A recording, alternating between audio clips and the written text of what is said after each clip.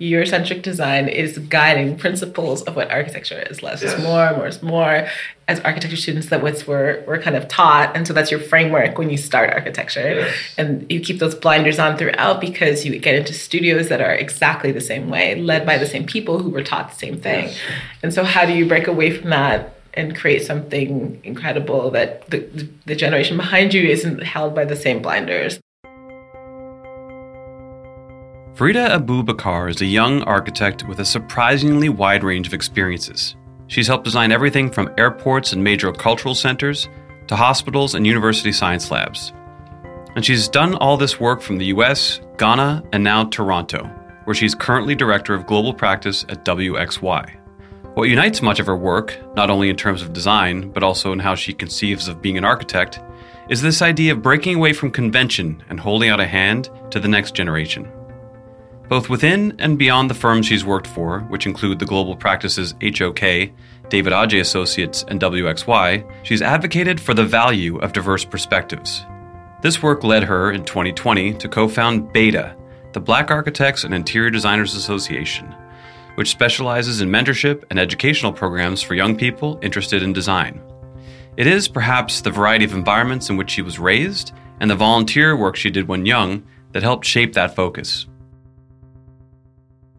So parents are Nigerian. More interestingly, my dad was Nigerian-Canadian, came here in the 60s or 70s to do med school here in Toronto. He went back to Nigeria, got remarried. We all knew that we were Canadian passports, but lived in the Middle East. So born in Doha, lived in an American compound in Saudi Arabia, grew up there, went to a British school. Mom was British. And then as we were kind of getting older, the Saudi Arabia system back then in the 90s was that basically grade 11 was the last grade that girls needed to be educated. So we had to move back to Canada because my sisters were in boarding school in England. Moved to Canada in 95, lived in New Brunswick. So started school there and then stayed there for about 6 years until a lot of bouts of racism and issues in New Brunswick. So we moved to Thunder Bay, of all places, and started my high school there. Knew that I wanted to do architecture, so focused on sciences and math. My mom really wanted me, because she also was an artist, to tap into that side of myself. So they really pushed me to keep going, looked at courses at college to kind of learn about drawing and the setup, and then got into Carleton and decided to pursue architecture. Started that program and was there. And obviously Carleton is very theoretical before they got this grant. So it was really a lot of more drawing, a lot more kind of model building, which was really great because when I shifted into master's at Ryerson, it was purely technical. Software, Revit, Rhino. And then from there, started as a receptionist at HOK because graduated in 2012 out of my master's, which was at the helm of the recession kind of receding, and a lot of people had just went back to grad school. So everyone I went to grad school with had lost their job. So they cut about 30 people that week that I started. But the seeds of opportunity can grow in such inauspicious moments. When I started, I was doing only Middle East work. And I was working with the planning team. So doing city master planning. Started with Dubai master plan with the Opera House. And that was my first architectural project. I was at reception designing elements for this master plan. And can you help with the rendering? Can you help with this? And in design. So I got to tap into all those tools. And then they also realized that I knew Revit and SketchUp. And so I was building my portfolio, but also can you teach people SketchUp and can you do this model? And it was really funny because I'm why am I on reception? So it started this whole conversation. Anytime a CEO came from the US, I was the first interaction. So I would tell them about myself and do that. So I did it a few times and eventually got taken off the desk and moved to Calgary because we had won this Imperial Oil campus that was 5 buildings. So I wrote my exams that year. But then oil and gas in Calgary was dropping. We lost Imperial Oil projects, Shell projects, all the things that were creating the foundation of what I thought was going to be my career path was gone. And everybody was losing their jobs. They said 300,000 people left Calgary at that time in 2015. And I was okay, so what office can I pick that has such a diversity of projects that this will never happen again? And Atlanta had science and technology. It had the Mercedes-Benz Stadium. It had the Porsche Design Center. It did academic work. And it had like 8 universities that were working in Georgia State, Georgia Southern, Kennesaw. So they were super busy and super small. And I was like, okay. And then they had Susan Williams, who was basically the managing principal of DC at the time, and then Atlanta. So I was like, this is an opportunity to have a great mentor. So I moved to that office, and it was incredible. Mentorship became a through line of Frida's career and in her ideas of what a more equitable design industry looks like. Her work and her personal life took her back to Toronto, where she worked on a wide range of initiatives at HOK. Then COVID happened.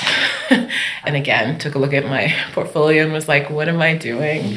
I wanted to do more design work. I was like, I like David Adjaye's work. I like Francis Crea's work. And through Beta, I was already kind of really focused on like, what do I identify with and why are we not kind of doing the work that I feel is what design could be? And then that's when I really started thinking, like, what is Canadian architecture and is it more Indigenous design? And I had kind of started that thinking in grad school because I did my thesis on Indigenous architecture and studying the sustainable principles from that. And although I did a lot of work in First Nations communities when I was in high school, because I volunteered through the Multicultural Youth Center in Thunder Bay, and his focus is solely Indigenous youth and how to uplift them. And so I thought, how can I look at that and translate it not only to Indigenous architecture, but like people that were before immigrants that came here, communities, especially Black Canadians, like Halifax and all these other areas that they've been here for 400 years. And how are they building Canada and what defines that? this line of thinking led to bigger questions about her own identity, and in trying to answer them in service of helping the Canadian architecture community, Frida ended up provoking the largest change her work life had seen to date. So when that thinking started happening, I was like, I really need to kind of look at my background as an African in diaspora. And so it was really like, okay, who is doing the work there right now? And how can I kind of help bring that thinking here? And so I reached out to the CEO of Adjaye Africa, which was Kofi Bio. And I said to him, you know, we're trying to pursue work here. There's not really a defined like Black Canadian architecture, but I see that you guys are trying to, they had a few RFPs I saw that had failed with a few firms. I was like, why are they matching with them? If we can find a way of using our technical skills and bringing in someone who's already a design vision, a design thought leader, then it would actually help us because we're working to our strengths, and it shows that we understand where we're weaker. And so I tried to sell it, and I sold it so well that they were like, why don't you just come work for us? That was just around April or May of COVID, like 2020. And at that point I was like, well, no, I know I'm like reaching my 8 years of age. Okay, I want to figure this out. I think at that time we all thought it was just going to be the summer. And then by the fall, the realization that this was not going to be just the summer, it was going to be like 2 years. I was like, okay. And the lockdowns in Canada were super stringent. And so I was like, okay, I need to make a decision. It took me 4 months, but by September, when Ghana started opening up, they called me and they're like, are you still interested? And what do you want to do? And I was like, okay, let's do this. I started as senior project architect in September. And they kind of told me, you know, we need to work through these projects that are basically, what was it? It was museums first. Imoa was the one in Benin, and it essentially was in a city that my dad was born in. And I mentioned this in passing, and I was like, that's so interesting. Like, I didn't know that we were working on this. And I was like, and then slowly that project became mine, and it just like the story of it and the space and the city of which, like, you know, all these items that were stolen from Nigeria were going to be returned back. It just was like, it felt really kismet and like really spoke to exactly that, identifying who I was. And so I really sat in that. And then there were some other projects with healthcare, a project that I never imagined would even be an Adjaye project. So I never even mentioned my healthcare background because I didn't think it was applicable.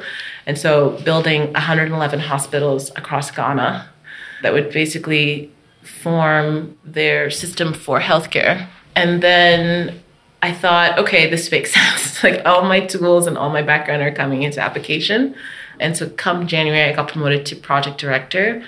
So I started working on projects that were all based in West Africa. I think that those projects really gave me some clarity with myself as an African. And then what are we giving back to? You've described a kaleidoscopic set of experiences. I know that in our past conversations, you've discussed your story in terms of mismatches. I might infer from your description of everything you've done that part of the mismatch is that eclectic range of projects. But I'd rather hear it in your own words. What did it mean to you when you say your work life has been a series of mismatches? I think that traditionally architecture is three streams. It's always either the technical or the management or like the design. Any large firm will put you in those three brackets and make you focus. I have had the time to like try each one and see what I like about each thing and then marry them into one thing, which isn't the traditional path and probably irks a lot of people because it's like you're either a designer, but you can't be a project manager and you can't be into details. Like you just need to know what it is that you're focused on. And it's like, but each experience has helped me different skills. I like focusing on my weaknesses. So if I'm able to dance around those things, then I can kind of shift those into strengths slowly over the years because I'm able to dabble into them. But if I focus and kind of pigeonhole myself in one, then does that make me a good architect necessarily? That's the thing that always grinded me at HBK was like, you need to specialize. You need to write white papers on if it's science technology or is it healthcare, is it aviation? Like, what is it that you want to do? You need to just like be a specialist leader in that. And it's like, but that never made me feel comfortable because it's like, I haven't explored enough to know that that's what I want to do. So I want to spend my first, like, it's my 10th year now of like professional practice. I want to spend that time really exploring everything and then deciding what elements like really stick with me and I feel that I can contribute better. And now I obviously know I'm more attuned to project management. I like projects being on budget and on time, but I also do like a really good design because I've been exposed to great design. So I know that those things are possible. And I feel as architects, we're often told that you can't have it all. You have to pick and choose. But then being exposed to somewhere like Adjei Associates where it's like, we need to make sure this is beautiful. And how can we do that? Working with Sir David Adjei on projects and seeing his thinking and how he approaches things, it's completely out of that space. So taking those skills and applying it to my day-to-day now, when I look at a site, I want to respond to the site responsibly. How does it bring in natural light? How does it bring in the materiality of what already is there? And then also, how will the end user enjoy it? Will there be moments of play and joy and want them to be excited about the architecture? And that's what I think really is lacking right now in like a place like Toronto. I think things are expensive. I get it, and materials are expensive. And a lot of the projects I found were like, we have this budget and it has to stick to that. But I think there's a way of that simplicity of just trying to find joy in architecture again. That is just like, how do we do that within that budget? And how do we strive to make people more excited about it? And so maybe it's more about trying to find ways of being playful with architecture again, and then really looking to the history. To test the hypothesis of this season, can design accelerate positive change? Can architecture create better and more inspiring experiences for people while also advancing positive social and environmental change? Within the world of architecture, there's a system known as LEED. It's often criticized within the architecture community for being too much about checking boxes rather than solving the actual problems it's meant to address. It's an evolving system, and one that needs further development if it's going to be successful. We're beginning to hear more and more about healthy buildings. These are buildings that support better health for the people who use them, for the way they use natural resources, promote a positive economic impact, and create less environmental impact in how they are built. We're still in the early days. The path to a more sustainable future is complex and deeply dependent on progress across all areas of human activity. Solar energy may not be viable today as an easy alternative to fossil fuels, but it's more viable than it was 20 years ago. Things take time. The important thing is that we're making progress. We'll never get it all right at once, but millions of people, all pushing their own industry forward, will have a cumulative impact that will be far greater than the sum of the parts. Architecture has other factors to consider too as projects are developed. There are simply so many things that are going on when building new spaces, it can be difficult to understand the full complexity of the process. I think at Adjei Associates, people don't understand the amount of research that goes into a site, and not only the site, but like a project and where was it initially on that site. If it's a museum, what helmed it to be a space of public space, and what is public space in Africa? What does that look like? And then what are things that are working? So there's so much opportunity to do cool projects with materials that are responsible, less glass, less concrete. So how do we normalize those things? What I find powerful about what you're saying is this sort of seeing things from a perspective that maybe other people aren't seeing. And I think that often comes from when you've had experiences when you are an outsider to the culture that you're in. And I mean, interestingly, even when you went back to Ghana, you're still an outsider because you hadn't lived in Africa. Right? And so I'm just curious about this idea of perspective and how you seize and see opportunity. Like sometimes even seeing the opportunity is difficult. What's your experience of sort of being able to see those opportunities that maybe other people can't? And then how do you get them to see those opportunities? I think a lot of people use excuses of like, it's never been done before, but that's the whole point. You're supposed to do things that have never been done before. I'm always thinking that step ahead because I feel like if we only concentrate on the now, things don't work, gel, or excite me in that way. It's like, okay, if we can shift an entire way of thinking, not just in design, but also in the way we build and the way we do our detailing. What is the step ahead? And even though it doesn't necessarily work now, if we create the framework where you're all thinking differently, then we can all shift that thinking. A big part of what you're talking about when you mention getting a whole group of people to shift their thinking is that it requires inspiration to bring people along. In 2020, right when you were about moving to Ghana to join Adjei Associates, you co-founded the Black Architects and Interior Designers Association here in Canada. Can you talk about that and about the inspiration involved in trying to shift the way people think? I think even early on in my career, because I felt like if everyone was doing things incorrectly, I had to inspire others to believe in what I was believing. Like very early on with my work with Beta, when we first all met, everyone was like, it's just going to be a membership organization. We're just going to meet and have dinner. That's all we're doing. And I was like, but no, hold on. Why are we meeting and what is the purpose? Like, what's our mission? Like, where are the students and why are they not working in our firm during the summer and how can we help them? So then that started mentorship. And then they're like, okay, this actually works because I like doing portfolio reviews and I like helping them and getting through this. So they're like, okay, it started to hit a note with them. Like, I enjoy this. And I'm like, great. So we're doing mentorship now. And I'm like, okay, but we need to do outreach. So slowly people started to understand that we can enjoy just being architects, but if there's nothing coming in our place and the people that are actually interested aren't empowered and they're going through the same obstacles we went through 20 years ago, then we failed. I do feel like it is all of our responsibility to make sure that the communities feel that they understand the built environment that they're in. And if we're not doing that, then what are we doing? Right. I don't know.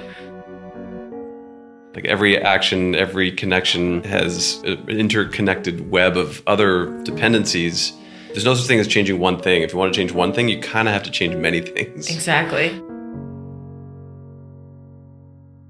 Like, I think it'd be good just to take a second to say, just like, what is Beta? So Beta is a nonprofit organization that's run by interior designers and architects and architectural students that basically is meant to empower a group of youth that are pursuing architecture and design, and then also create a space where professionals can grow and mentor younger generation to also lift themselves up within their firms. And that's really what we've become, is a safe space for people pursuing architecture that are of Black Canadian background. So why did you start Beta? It started as a social group called I See You, which Camille Mitchell began in 2017 as just like a first dinner. Let's get together, let's connect, talk about the qualms of working in a white space and traditional firm models that wasn't working for everybody. And a lot of people were kind of having trouble with identifying what wasn't working within that framework and like what did that mean for them in terms of leadership roles and continuing to pursue architecture and just feeling really disenfranchised. Mm-hmm. Whenever a Black architect like Nele came for OCAD for a talk, we would host them and let them see other Black architects that are thriving in spaces that, aren't really built for us, but like have found their way. So maybe that would kind of empower us. And that's when I slowly started realizing that network was the most important factor that was missing in architecture for us. It wasn't just that, we're entering firms and we're not kind of being able to bring in work and we're not able to kind of be promoted. It was that, we didn't have the network to bring that work in or to be promoted because we didn't know the right people. So how could we build that network with our own community and then find ways of uplifting each other through those channels? If we start speaking to leaders and connecting them with the students that are having trouble finding jobs there, that maybe there would be excitement around that. Initially, it was hard. And obviously, 2020 changed a lot of things for us. We realized we had to be outward thinking so that people could see what the work we were doing and help us, because it wasn't enough that we were only doing it for ourselves. And so we started aligning ourselves with Toronto District School Board, and they have a Black Excellence group now, and trying to find ways of helping with that high school demographic.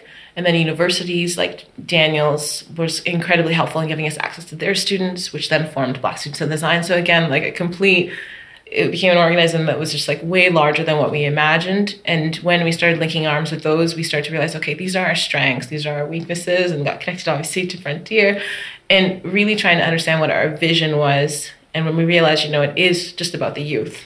And if it is really just about them, then how do we kind of build a space where they can thrive in the studios that we're in?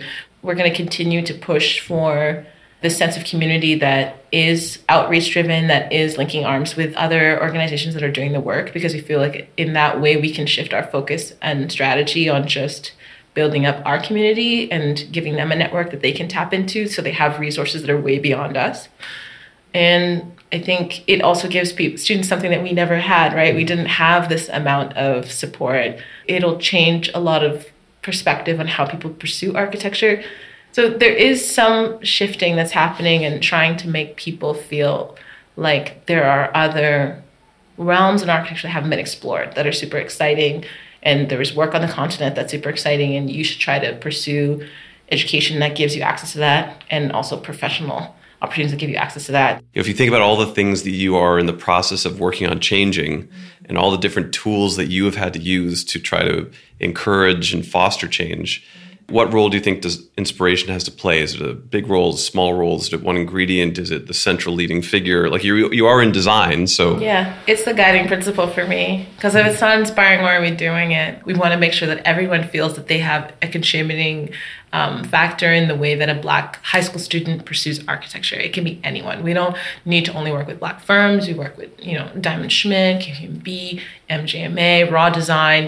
They might not necessarily, we don't have Black people on staff. You don't need to have Black people on staff. It has nothing to do with guiding someone's process. You can do a portfolio review. You can do mentorship. You can take on a mentee throughout the summer. You can bring them in for the year. This small little 5 minutes or 10 minutes, it doesn't need to be such a huge commitment. Like, it's small little changes that will shift the way they think about themselves, that build their confidence. So I think that inspiration, the way that we've done it, is just creating a space where people can be curious and ask questions. And it's, the safe space shouldn't just be for people of color, it should be for everyone, so they feel that they can ask those indicators of how can I help without feeling like they're asking the wrong things. If you feel that you're shifting your thinking and diversity is now important to you, then let's help you do that. How can we help them rather than trying to hinder them do it because they feel like they don't know what they're doing? And so you just have to be welcoming and be gracious and make people feel comfortable. There's actually something quite powerful in the world of creativity design, and where diversity can start to unleash some of the joy that you talk about is so important to architecture and design. So I feel like you argue that diversity itself can be an accelerator. And so how's that the case? Diversity of thought is not just in race, it's in age. And that age group from 25 to 30 is key, I think, right now to shift the way architecture is going. Because if we continue to let it be this secular thing from the associate to principal level, it won't change or grow or evolve. It'll constantly be the same thought, because that age group all went through the same schooling, through the same mentors, through the same vision of boards that they were all shared. So now this younger generation is of the social media era of Pinterest and Instagram, and they see a lot more and are exposed to a lot more, and things that you won't see in your day-to-day, they see and they think of it as normal, but in your mind, it's something that you would never have seen. And so when you collaborate and collide those two things, it becomes something really beautiful because it's different generations of thought. There is this theme of joy that you keep almost wanting to remind of. And so I'd just like to hear more about why joy is important. Joy is important because I feel like architecture is such a serious profession, and we don't take time to step away and find the playfulness in what design is sometimes. And I think the reason to guide inspiration for youth to pursue architecture, joy is the best element. Imagine what LaGuardia was before. You couldn't wait to get out of there. It's just watching people kind of laze around and spend time in areas that you would rush out of. It's this is exactly what good architecture is, because they're enjoying the design elements and the time and the effort that was spent in these little things that you think aren't worth it. But like people, it changes their demeanor when they enter a well-designed area. It makes people want to take in these elements, and they might not necessarily understand them, but like we thought of their procession through that space and wanting them to linger and stay. When you put joy at the helm of what you're doing, you're not looking for an Instagram moment, you're looking for something that lingers a little bit longer. And then from there, you normalize good design, and then everyone kind of benefits from it. Joy. Yes, we need to change how we do things if we're going to protect life on Earth. But we won't do it unless we accept that joy is an important part of the human experience. Maybe it's Farida's diverse set of experiences that has allowed her to understand the importance of joy as a necessary outcome of design. In any case, it's her dedication to celebrating diversity in all its forms that seems, for her, to be fundamental to creating more joy for more people everywhere. That's the end of this episode. Thanks for listening. If you'd like to learn more about Farida, check out Beta at beta.ca and WXY Architects at wxystudio.com. You may have noticed we've been a bit slow releasing episodes lately. That's because we're rethinking what Frontier Media is all about. We're excited to share that Brian Scholas has joined us as media director, and we're working on a new version of Frontier Media called Frontier Magazine that'll be launching in early 2023. It'll be stories focused on people, projects, and ideas about how design and creativity speed up positive change. So keep an eye out for that. In the meantime, please subscribe to our podcast to stay up to date with new episodes as they are released, and leave us a review if you like what you hear. Thanks for listening. First Things First is hosted by me, Patty Harrington, and produced by Heather Go. We're exploring the idea that change happens when people have better, more inspiring ways to change. Rather than telling people what not to do to address the big global challenges we're all up against, we should design more exciting products, services, and stories built on strong social and environmental foundations. Design can help us move faster to a more equitable world. First Things First is a Frontier podcast. Frontier is a purpose design office based in Toronto. We help organizations define, embody, express, and measure purpose and ambition. We also share stories where design is creating positive change. And we provide tools to those who constantly strive towards new and better places. To learn more, visit www.frontier.is.